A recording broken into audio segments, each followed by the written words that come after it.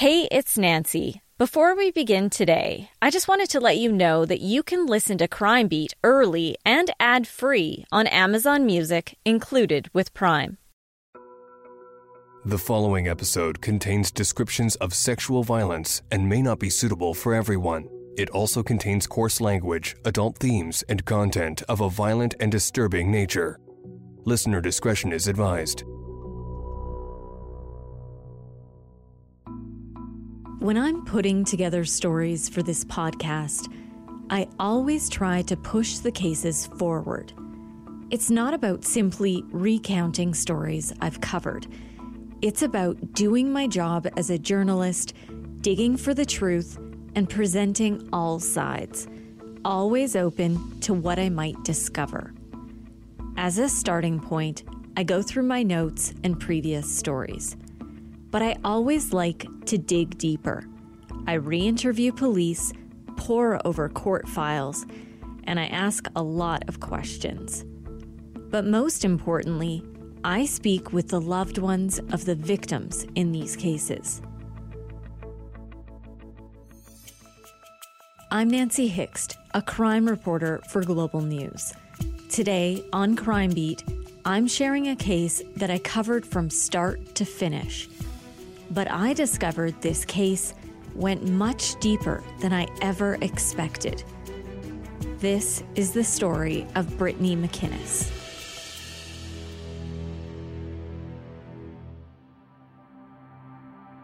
In January 2010, Brittney McInnes was on Christmas break. She was enjoying the time away from school. At 17, Brittney's top priorities were family and friends, which included her very best friend, Ashley. They were inseparable since the day they met 8 years earlier, back when they were in grade 4. She was different from anybody I've ever met in my life. You know, when you meet someone and you just click. It wasn't out of the ordinary for Brittney to sleep over at Ashley's. It was all the time. We were pretty much always together. If I wasn't at her house, she was at mine. That's exactly what Brittney's mom thought she was doing on January 17th, 2010.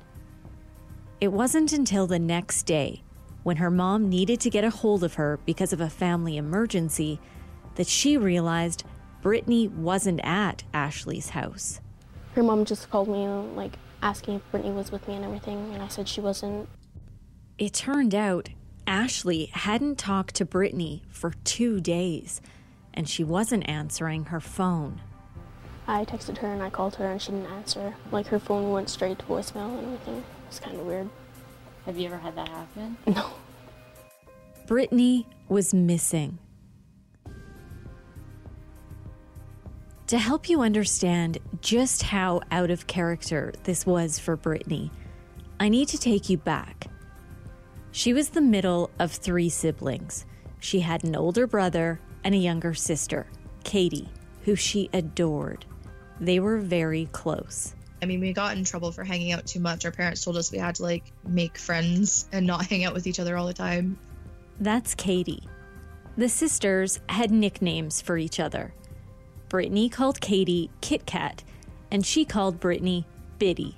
When you say it, it sounds kind of biased, but really, she would just come home with presents for you, randomly, and just be like, oh, I saw this, here you go, I thought you'd like it, draw me pictures to, tell me how much she loves me. She gave me, a card, and I have it laminated, and it just says on it, oh, I hope you have such a good day, Kit Kat, love you, love your biggest fan, just stuff like that.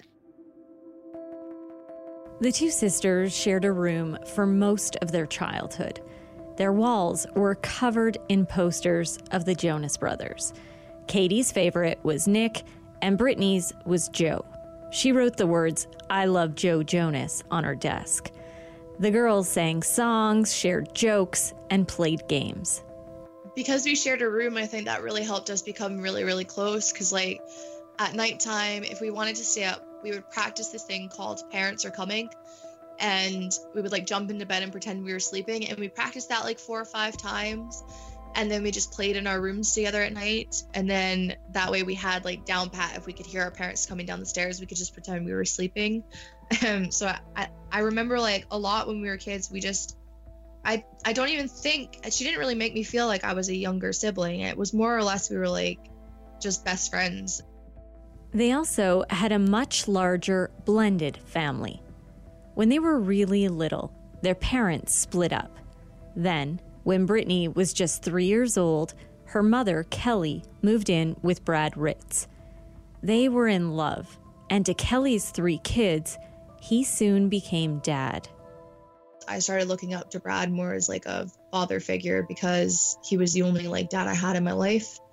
So it's basically like when my real dad kind of left.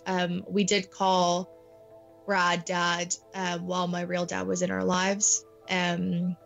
Because I remember when I was quite young and my mom told us, I called him dad by accident. My mom said that he really liked that we called him dad, so asked us to keep doing it. Brad had several children of his own from a previous relationship. So when they all got together, it was a full house. It's quite a big family, to be honest with you. We also had 3 stepbrothers, which were Brad's kids that we grew up with as well.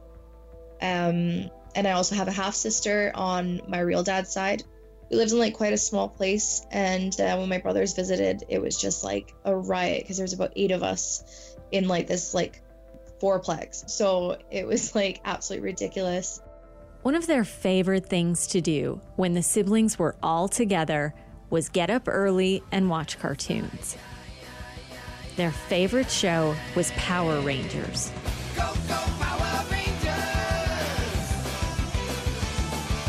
Go, go, Power. And then after Power Rangers, we would go outside and like reenact with each other what we just watched. We all had like our own Power Ranger that we were, because like obviously there's 6 of them and there's 6 of us.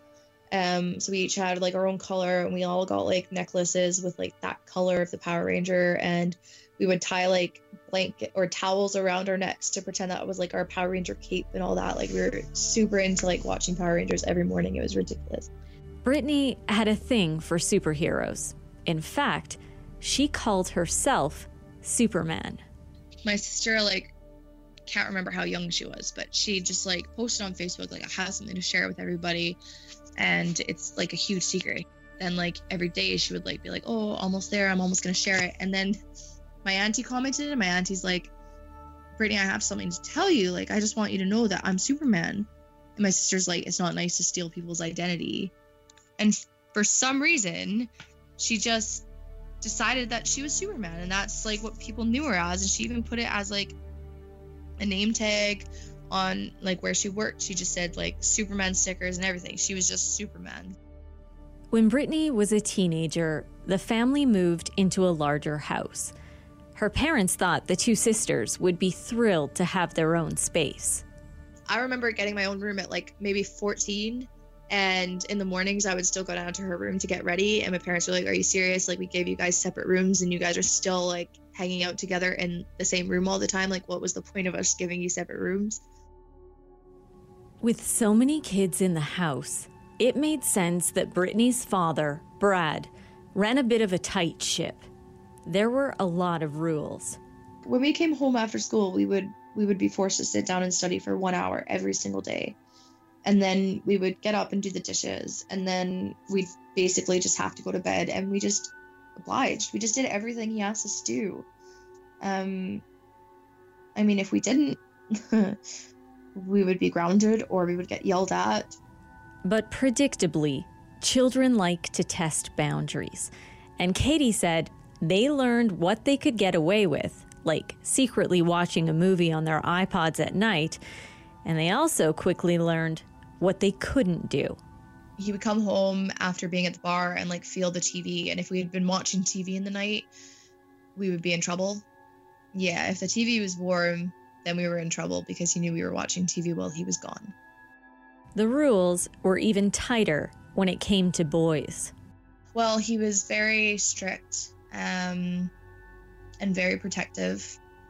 He didn't like the fact that, my sister got her first boyfriend when she was, say, grade 10, and he hated it and made her break up with him. she wasn't allowed to date. She was so excited. She got like this giant teddy bear from this guy, her very first boyfriend, and she brought it home all excited, and he like went off his nut, was like so upset about it, and she ended up breaking up with him because Brad just made her life a living hell because she had a boyfriend. But Brittney didn't let things get her down. She was the kind of girl who always had a smile on her face. She had just turned 17, and soon she would graduate and have her whole life ahead of her. She was loving every minute of Christmas break that year. And Saturday, January 16th, 2010, was an especially fun day. Brittney met up with her best friend Ashley, and they went to the movies. We just kind of went to go see The Lovely Bones. The Lovely Bones tells the story of a teenage girl who gets raped, then murdered. The victim later looks down at the world she left behind, watching her friends and family struggle to move on without her. It was a dark movie for the two girls to watch, and Ashley said it was kind of creepy. After the movie, Brittney went home to a special dinner with her family to celebrate Katie's 15th birthday. The evening ended with Brittney saying a bedtime prayer with her mom, like she always did. She stayed up for a little while, texting a couple of friends, including Ashley. Brittney told her friend she was reading a book. Brittney loved to read. Her favorite ones were from the Chicken Soup for the Soul collection. Just before 2 in the morning, Brittney texted Ashley. She was finally going to go to sleep. The next day was going to be busy. Brittney had plans to take Katie shopping. So she sent one final message. "Good night, buddy. Sleep well." Ashley texted back. "Okay, pal. Have a good sleep. Don't let the bed bugs bite. Hard."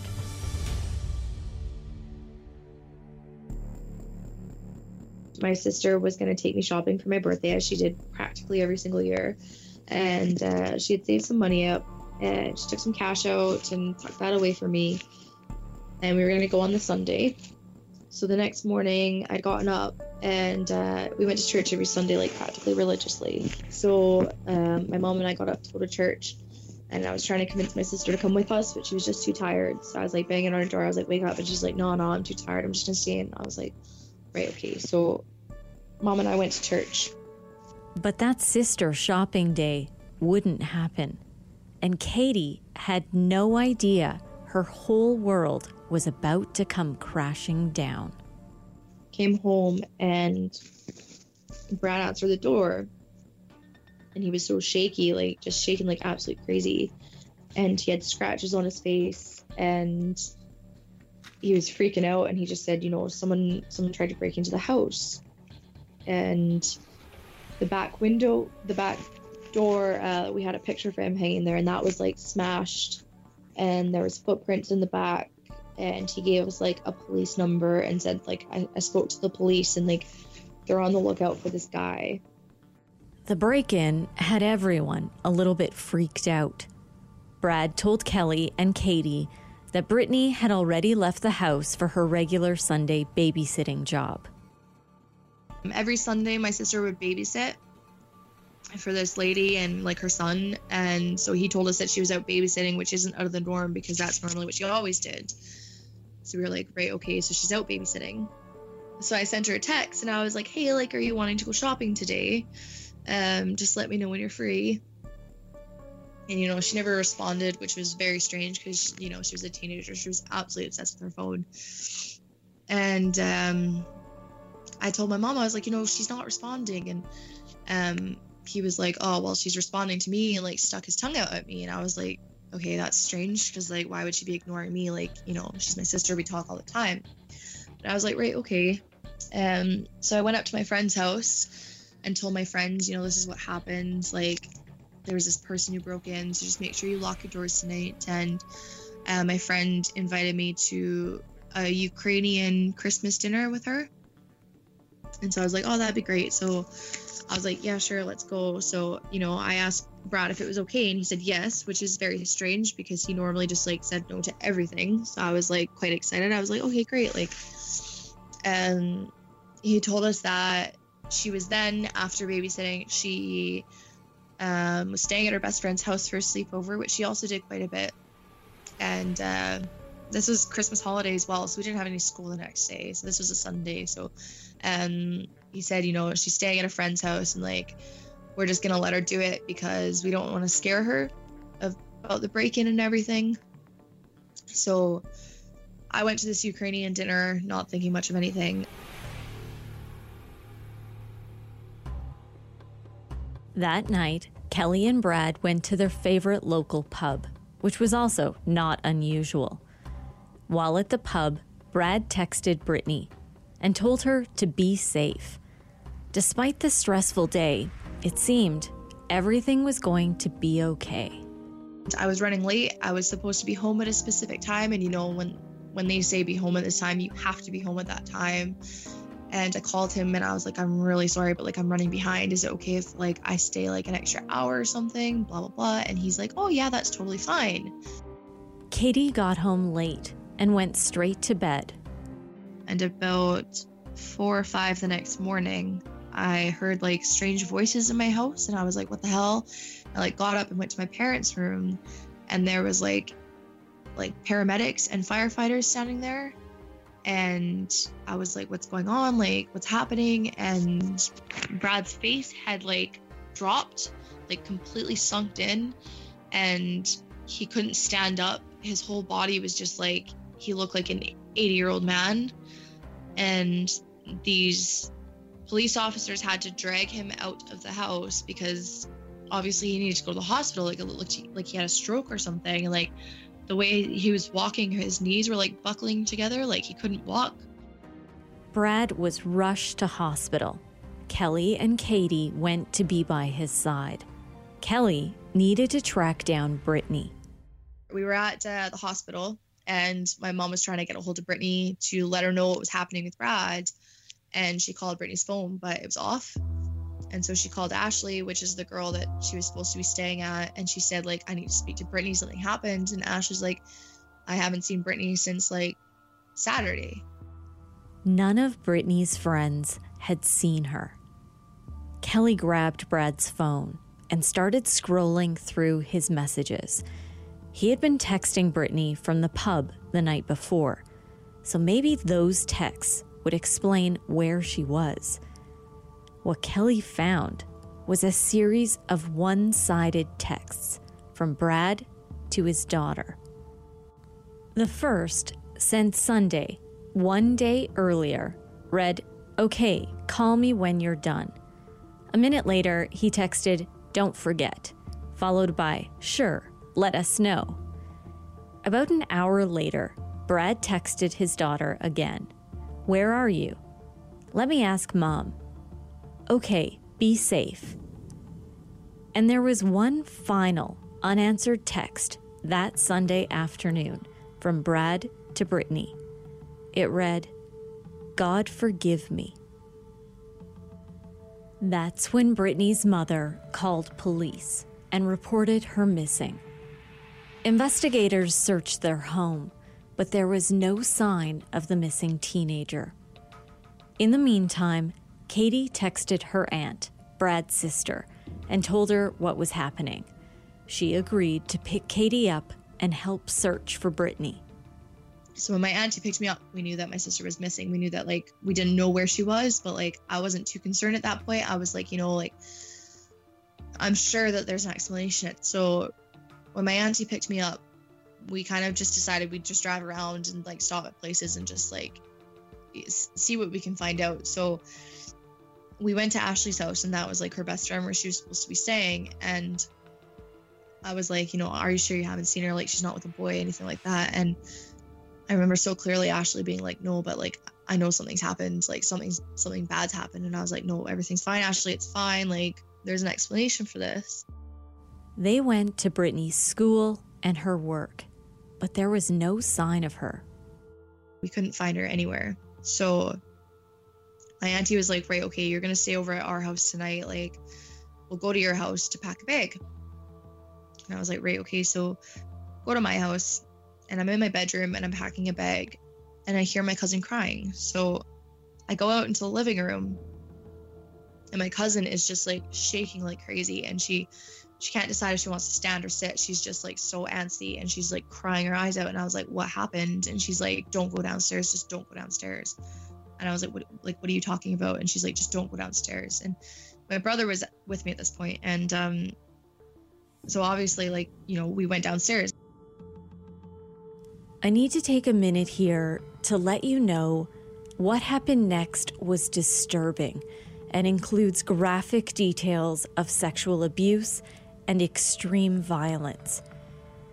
I should also tell you, Katie has had to relive these moments over and over. So when she talks about it, she feels almost detached.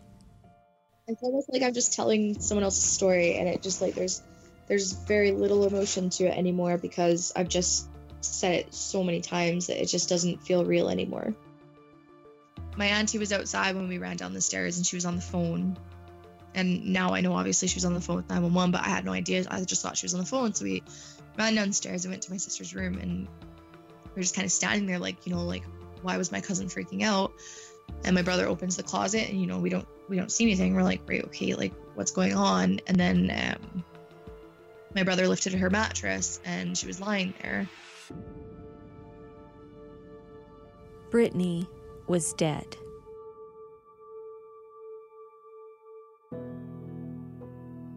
What happened to their Superman? The girl who was fun-loving, kind, and thoughtful. It was very emotionally charged because of the nature of her death. And you can't unsee what you see. That's Detective Tom Barrow. Police work is in Barrow's blood. His dad was an officer before him. He's recently retired from the Calgary Police Service after 25 years on the job. And even now, he still works as an investigator, doing corporate security. Back in 2010, he was with the CPS Homicide Unit and became the primary investigator assigned to Brittney's case. She was so innocent, and she was like my daughter. At this point, Detective Barrow needed to stop and take a minute. His eyes welled up with tears as he recounted details of the investigation for our interview. Even a decade later, it's obvious this case has had a major impact on him. I just can't imagine the place where you're supposed to feel the safest in your home, with the people who are supposed to make you safe, doing something like this to you. Barrow said the autopsy made it clear Brittney had been murdered. The body speaks volumes in an autopsy like this. What had happened to her, the fight that she had, her fingernails were ripped, so she had DNA underneath her fingernails. Some of her fingernails were ripped off, so she had obviously tried to claw her way to safety. She was strangled. The belt from her robe was used as a ligature around her neck. Brittney had fought for her life. And there was more. The 17-year-old girl had been raped. The autopsy was very important in this matter because we were looking for a constructive first degree, meaning that certain murders, if committed in the execution of another offense, and in this case a sexual assault, that makes it a constructive first degree murder. The home in southwest Calgary was surrounded by police tape. Forensic crime scenes investigators worked tirelessly to collect evidence. Slowly, police pieced together what happened. and unraveled the web of lies Brad Ritz had created. He was arrested and charged with first-degree murder. Brittney's family and friends were in shock, including Brittney's best friend, Ashley. I have all these questions that I want answers to, but I've been thinking about it, trying to figure things out, but it does make sense. It was nearly 2 years later that details of Brittney's death would be revealed in court. But there would be no trial.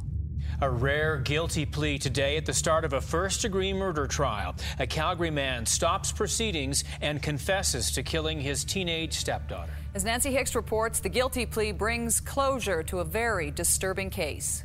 I believe that justice was served in this case. It came at the 11th hour, and we were very well prepared to proceed today. And I'm very thankful that Mr. Ritz did not have the opportunity to victimize the family one more time. Pleading guilty to first-degree murder is rare, and it came against all advice from senior legal counsel. I think it's the most serious charge in the criminal code. I think philosophically and practically all first-degree murder charges have to proceed to trial. I think the process demands it, as some are more egregious than others, but I really believe that I can't plead guilty to first-degree murder, and I wouldn't today. Without a lawyer representing him, Ritz told the court he admits he forced himself on Brittney February 17, 2010. During the sexual assault, he choked her with his hands until she was unconscious. Then he took the belt from her robe, wrapped it around her neck, and strangled her to death. Detective Barrow said the evidence against Ritz was strong. There was DNA, and he had confessed to police several times after his arrest. Ritz had fought to keep those confessions out of court, but he lost that battle. That's when he decided to plead guilty. That kept his reenactment of the crime out of the public eye. Instead, his actions were outlined in a lengthy, vivid, and explicit agreed statement of facts that was read in court. I was there that day. The details were horrific and extremely hard to listen to. The facts were based on his interview with police. Those were audio and video recorded. Those recordings have never been made public until now. On January 21st, 2010, 4 days after Brittney was killed, Brad Ritz was discharged from hospital. When he was first admitted, he had presented symptoms of delirium, but his symptoms had disappeared, and police arrested him. He was taken to Calgary Police Headquarters and put into an interview room. He was wearing a plaid button-down shirt and checkered pajama pants, and those blue disposable booties you get when you're in the hospital. For a while, he was left alone with his thoughts. He sat with his head down in his arms on the table. He cried and whispered to himself. About 15 minutes later, Calgary Police Detective Ross Hart joined him. At the time, Hart was an investigator assigned to the Child Abuse Unit. What's your understanding of why you're here today? I've been charged with the murder of Brittney. Okay. Now, it's my understanding that have you waived your right to speak to a lawyer? Yeah. Okay. Okay. Yeah, and you know what? That is why we're here today. Yeah. We're going to speak about the death of Brittney McInnes. Okay. Ritz waived his right to call a lawyer, which is unusual for someone charged with first-degree murder. And I'm just curious as to why you want to waive your right. I just want to get it over with, I guess. I don't know. Okay. And that's fair. You know, I feel so shitty. Yeah. What do you feel shitty about? Oh, such a good...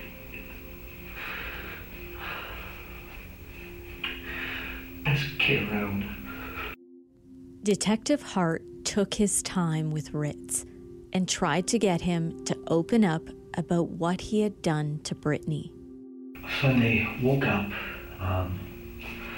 I think I made Kelly and Katie breakfast like I normally do. They went off to church. We were letting Brittney sleep in because she had been working quite a bit and hadn't been feeling that great. Ritz said he went down to Brittney's room to wake her up and ended up sitting on her bed to talk for a while. And she got up and I got up with her and I pushed her back down for some reason that I don't even know why I did. And I struggled with her and kind of went from there. Oh boy. Oh.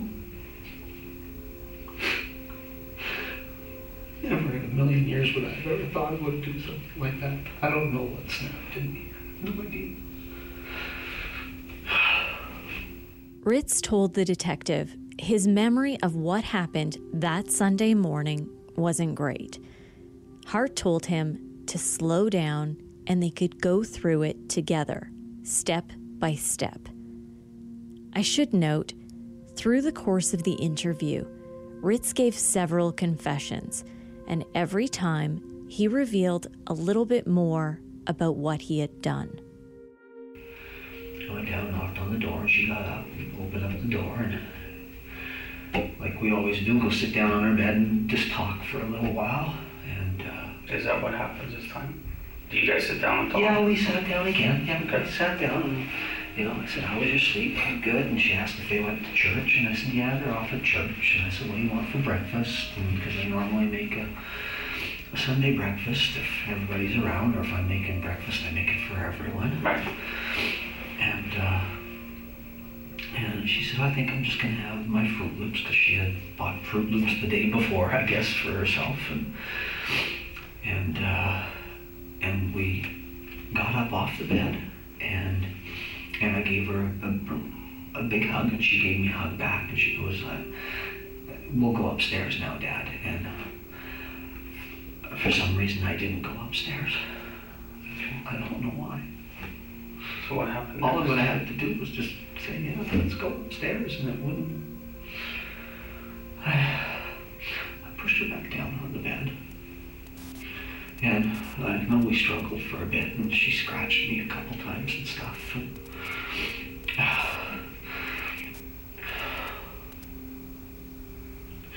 I think I ripped her shirt.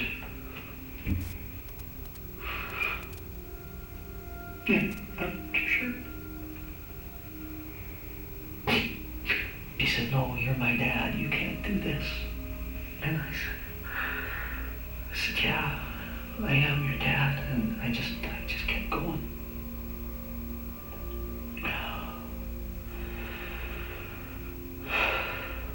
And I think we struggled longer, and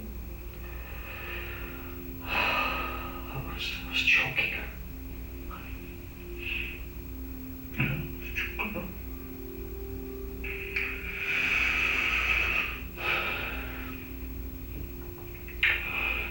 She finally stopped. I cut her clothes off of her. I don't know if I ever did anything to her or not. I honestly don't remember that part. I honestly don't know if I ever did anything more or not. I'm not sure. Ritz was not immediately forthcoming about the sexual assault. The interview is about 5 hours long. Over and over, he mentioned Brittney wanted Fruit Loops for breakfast, but multiple times he stopped short of fully confessing to what he did. For a bit she goes quiet, and I had pulled her bottoms off. Okay. And I don't know if I honestly don't know if I did anything or not. I don't know if there's something there or not something there. I don't know. Okay. That part I don't honestly remember. I still don't remember that. So why did you pull her bottoms off? I don't know.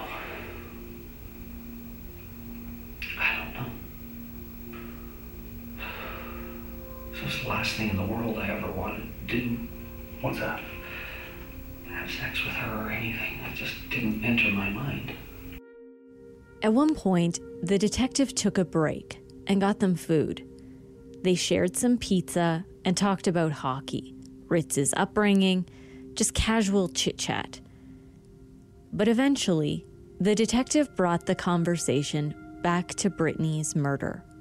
Hart told Ritz they had evidence, and his story wasn't adding up. And I'm sure you're aware, Brad, that there's, I don't have everything that happened that night. Okay. So we'll go through it. And now I understand the memory and that kind of stuff, and sometimes memory is a funny thing. But in order for me to do a thorough job with speaking with you and with the investigation, I want everything covered. Okay. There's obviously parts that I know that you may not know that I know, and I'm not here to hide anything from you, right? And I know that you're not here to hide anything from me. In fairness to everybody, you need to tell me your story. Then, finally, Ritz admitted he raped Brittney. Graphic details of the sexual assault were read in court when he pleaded guilty, but it's chilling to hear the father recount the crime in his own words. I did. It was brief, but... Okay. Now by brief, what do you mean, time span wise? 20 seconds, maybe. 20 seconds, maybe? Maybe. Okay. So what happens after that? What's Brittney doing? She just kind of laid there. And then I got up. Is she saying something to you? She hadn't said anything to me at that point. Okay. I got up right away and I pulled my pants back up. And then she started kicking and screaming some more and really yelling, and that's when I came back down on her and I started choking her with both hands. Okay. What's she screaming at you? Is she saying something specific, or? I think she was saying, just let me go, Dad. I won't tell anybody. That's what she said. Okay. Ritz said he panicked and started choking her with his hands. You know, she was trying to kick away and everything. She wasn't getting away, obviously. Right. And she finally went limp. And I think I held on even longer after that. Then he grabbed the tie from her robe and strangled her with it. Brittney was dead. Ritz had built her bed and knew there was a spot underneath the bed for storage, so he lifted the mattress and hid her body. It's panic time, and I think that's why I put her in the bed. And that's panic, obviously. He then made the bed and straightened things up in Brittney's room. When he looked in the mirror, he realized she had scratched him. That's when he decided to make up a story about someone trying to break into their home to try to explain away his injuries. I really don't have a fucking clue why I would have done that. I honestly don't know. It was just something that popped in. That was the first of many lies he told to try to cover up what he had done. The story that Brittney went babysitting and to sleep over at Ashley's were made up. He admitted to texting Brittney's phone in front of her mother to make it seem like Brittney was okay. And that included the final text. And what did it say? God forgive me. God forgive me.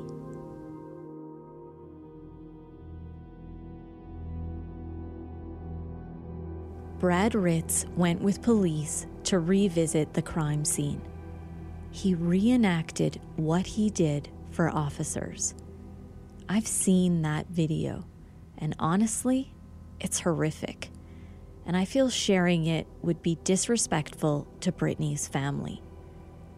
It was this graphic evidence that led Ritz to plead guilty. He specifically told officers he didn't want people to see it. On February 15th, 2012, 2 years after he killed Brittney, Brad Ritz was sentenced to life in prison with no chance of parole for 25 years.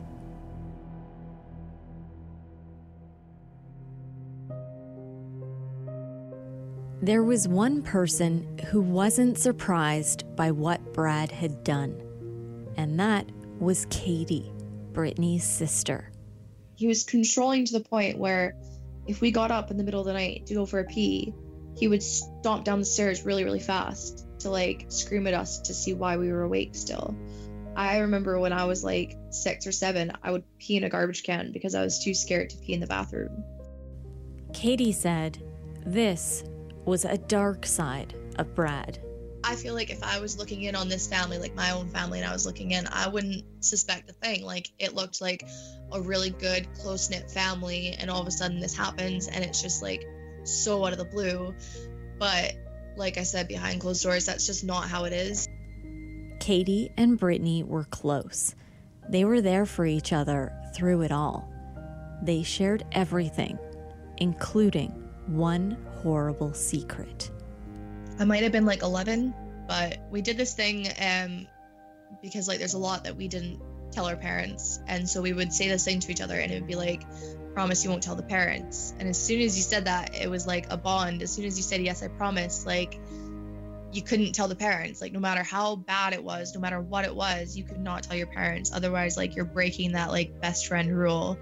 So she told me, promise you won't tell the parents. And I said yes. And she told me, like, you know, every time I'm sleeping, or no, every morning when Dad says that I was dreaming about something, he actually came into my room and did this to me. And I mean, I promised I wouldn't say anything, so I didn't. And she went to a camp, a Christian camp, for one summer. She went for, I don't even know, a few days, a week maybe. And she told me to make sure I locked my bedroom door because she said, I'm going to be gone and I don't want it to happen to you, so lock your bedroom door. And so I did, and I woke up in the middle of the night and he was doing the same thing to me. You know, we were kids, we were terrified. It was so hard because like he was so good at just like messing with our minds and just making us like want his approval still. Like, as disgusting as that sounds, we still wanted his approval. And like, we were so desperate to have a father figure in our lives. Like, we just wanted him to be the man that everyone else saw him as. The allegations of prior sexual abuse against Brittney and Katie never came out in court. Ritz was never charged for anything beyond Brittney's first-degree murder. The agreed statement of facts only addressed Ritz sexually assaulting Brittney on the day he murdered her. At the time, it was presented as a one-off, that Ritz was a great guy who just had one major lapse in judgment. As I was putting together this podcast, I put in a request through the Correctional Service of Canada to interview him in prison. I was hoping to ask Ritz about the new allegations of sexual abuse, but he declined to speak with me. I can tell you, I was shocked by what Katie shared with me. And that's the thing that really is annoying, is that everybody just thinks he was just this great guy and just snapped one day, and it's just, that's just not true. Everyone, he portrayed himself as this like great human being. In reality, he was just the devil. I think he was just like so self-indulgent that he just thought he was getting away with it. He just thought he was that person. He's like, I can do whatever I want. I'll get away with whatever I want. And you know, if we said something, nobody would believe us because, like you said, everyone saw him as this person that you know, like you said, this was a one-off. Like, no one would suspect him to be that human being. So, I mean, if I shared what he was doing to us, who would believe us?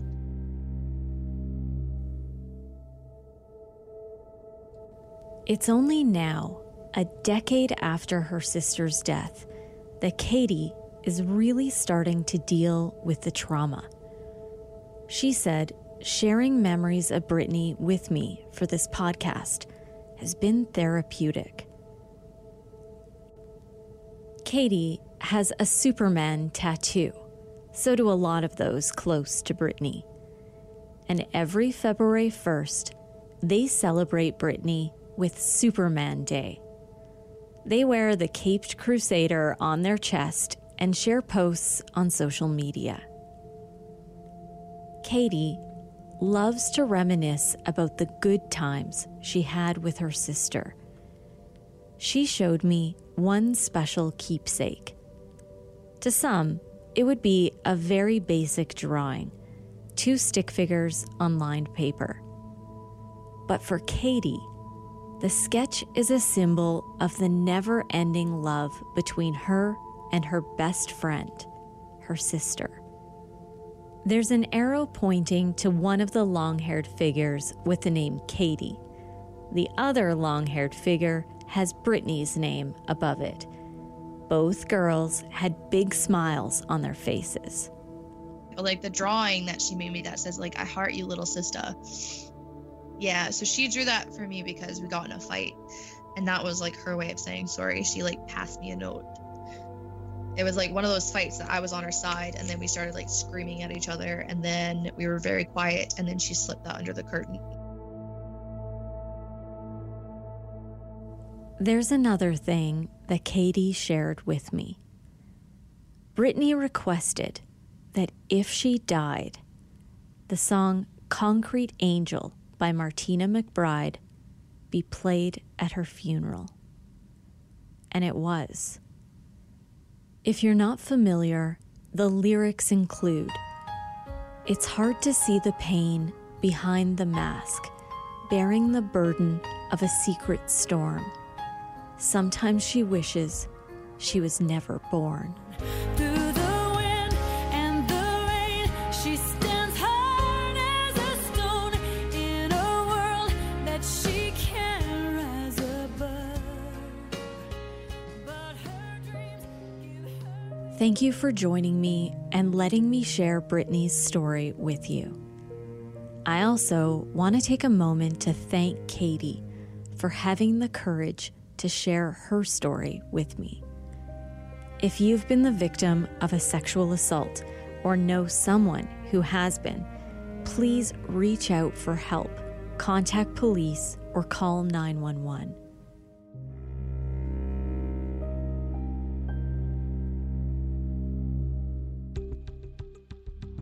For those new to this podcast, if this is your first time listening to Crime Beat, please go back and listen to the previous episodes. These are all such important stories. Crime Beat is written and produced by me, Nancy Hixt, with producer Dila Velasquez. Audio editing and sound design is by Rob Johnston. Special thanks to photographer-editor Danny Lantella for his work on this episode. And thanks to Chris Bassett, the National Director of Content and Editorial Standards for Global News. I would love to have you tell a friend about this podcast, and you can help me share these important stories by rating and reviewing Crime Beat on Apple Podcasts or wherever you listen. If you have a question about one of the episodes or about crime reporting in general, send them my way. You can reach me on Twitter at Nancy Hixt, on Facebook at Nancy Hixt Crime Beat, and I'd love to have you join me for added content on Instagram at nancy.hixt. That's nancy.hixt. Thanks again for listening. Please join me next time.